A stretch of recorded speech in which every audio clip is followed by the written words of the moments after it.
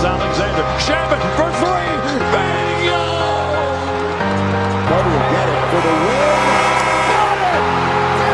He is hard to believe. Here's Jordan. Yes! The Magic, a 360 turn with the dribble. Magic down the middle. Gives underneath the Worthy. Slam dunk. Third in the corner. Double fake.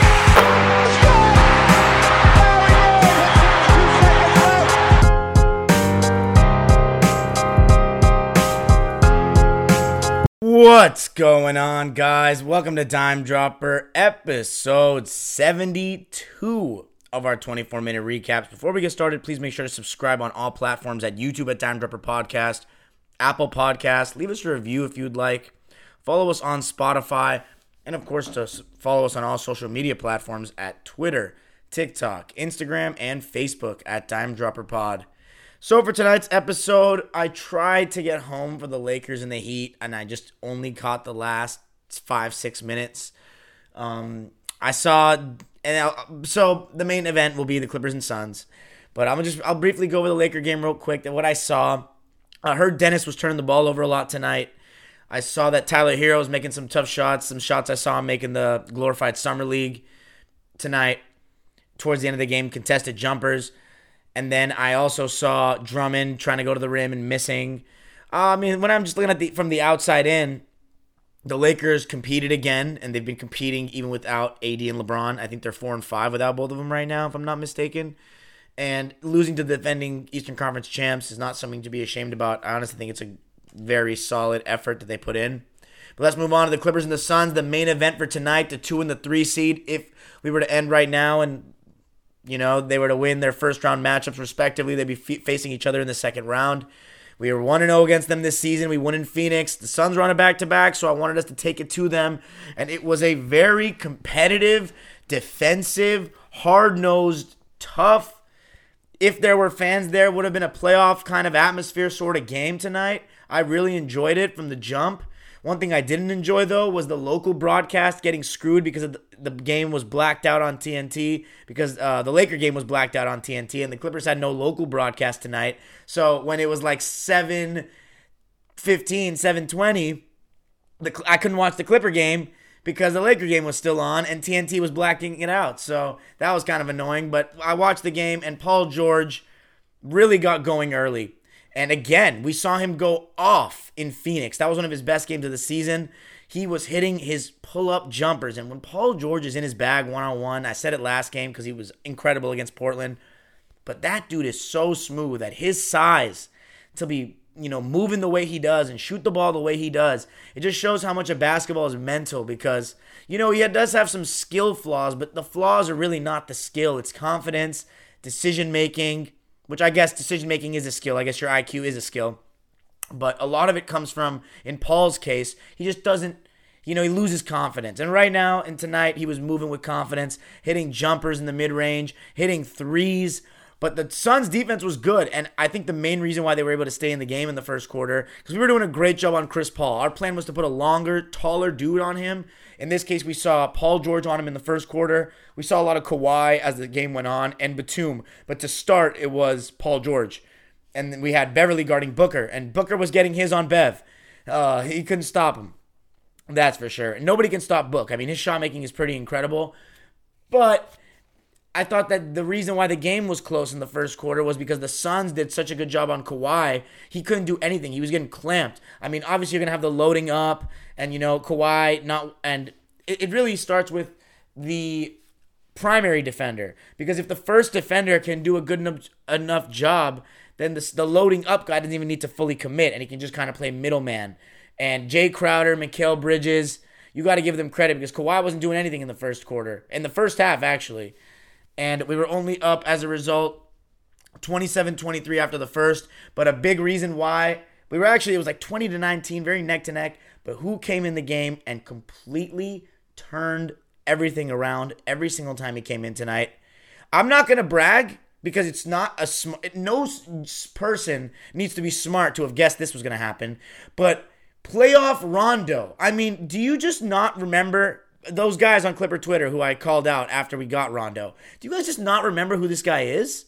Like, you think he was really taking the season seriously in Atlanta after coming off the championship run in the bubble? You think he was being serious by, like, in the regular season? No. That's why I was shocked that Atlanta even signed him, because he wasn't going to give him anything in the regular season. With us, he's basically rested this whole season, and now he's home stretch and playoffs. I mean, if he had the choice to do this every season in the last 5 years, he would have done this. This is what he wants. And he came in and does what Rondo does. Moves the ball, pushes the pace, talks. I mean, his defense has been very impressive so far. That's the one thing he can be really lazy about. But, there was a play at first half. Tried to throw an entry pass to Cam Johnson. He fronted the post, got the steal, found Paul George for the three. But I think because of how poorly Kawhi played, and I thought the Suns' campaign was giving us a lot of trouble getting, in pick and rolls, just coming off screens, hitting floaters. He's really quick. Chris Paul doesn't have that same burst that he used to. He's not a floater on the run guy. Chris is a stop in the mid-range area, pull-up guy. Campaign giving us a different look. We struggle to guard floaters, and when you have that skill, it's tough to guard in today's pick and roll because you can't send secondary defenders because you're worried about the three ball and the spacing. So Campaign was killing us with the floaters. And I think that was the main reason. And their defense was just sharp. I mean, Mikal Bridges, Jay Crowder. We got to give Devin Booker credit at this point. His defense has been amazing this season. I mean, any Suns fan can tell you that his defense has been great. Second half, though, I think we went to it down 2, 54-56. I thought that Kawhi really turned the way he played in the second half. And it started with that poster dunk over Ayton. Oh, my Lord. That was insane. I lost it, man. You think that was his best dunk of his career? Tell me in the comments. Was that better? What about the one on Tice? There was the one on Giannis in the playoffs, but that was one of the best Kawhi dunks I've seen. And after that, he started getting going. He turned the corner on a pick and roll, went right to the rim. He hit a tough three. Kobe Bryant-like three. He doesn't hit those close contested threes off the catch. That was pretty impressive. And I didn't like the Pat minutes. The one thing I have to say is I really didn't like that Boogie didn't play at all, especially when Ayton, there were stretches in that third quarter where Ayton was dominating Zoo. Like, he was the first to every 50-50 ball. They were throwing, like, just high passes to him, and he was just out athletic. I don't even know there's a word for it. Out athleticizing him, whatever. He was just showing he was more athletic than Zoo, and he was an easy target. And he had, let's see what Ayton finished with tonight. He finished with 18 points and 10 rebounds. And if I'm not mistaken, I don't know if he scored in the fourth quarter, but Chris Paul, we did a really good job of keeping him at bay by throwing bigger guys on him. I thought Nick Batum did a great job on him when he was guarding him, getting over screens, taking away the pull-up. There was one time where he tried to throw a pass over the top and he just knocked it out of bounds. So we put Chris in a cage tonight to an extent. And, Chris finished with 13 points, 4 of 11, 0 of 3 from 3. And I thought that Pat Patterson, he didn't play that great, but I thought that he had some really good contests on Chris in the early fourth quarter, and then Rondo was the main reason why we really pushed it ahead. I also think Paul George was fantastic. I thought our three-point shooting, just knocking down open threes, was what kept us in the game. I think there were stretches of the game where we got very lucky that Phoenix was missing a bunch of open threes. Mikal Bridges missing open threes, Chris Paul missing open threes.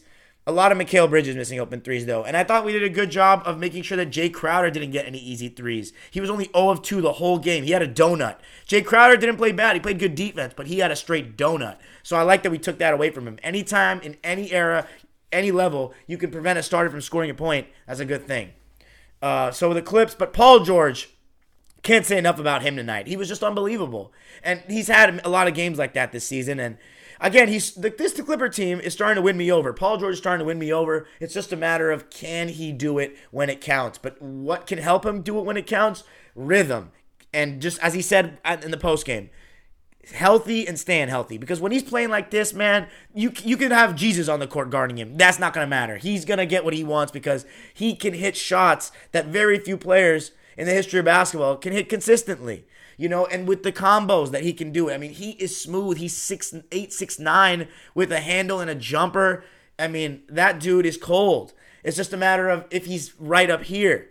And Kawhi got better, though, as the game went on. And I thought that he made a really tough shot, fadeaway left elbow in the fourth, but it was all about Rondo. All about Rondo. Both ends of the court, he calls out switches quick. He knows where to be. There was one time where he just pressed Devin Booker up high. He knew he wasn't going to be able to guard him, but Book got downhill, and you know what happens? Clippers send extra defenders. What's the premise? You get the ball out of Book's hands, and you force a three with the Clipper closing out. And what success did the Suns have shooting threes tonight? Nothing. 6 of 24, 25% from the three, and that's because of our defense. I mean, we got a little lucky, but plays like that, Rondo, like the people that don't know the game, they don't see it. He knows how to get everybody into a spot. You saw him handling the ball at the end. That lets Kawhi and Paul George get in their spots.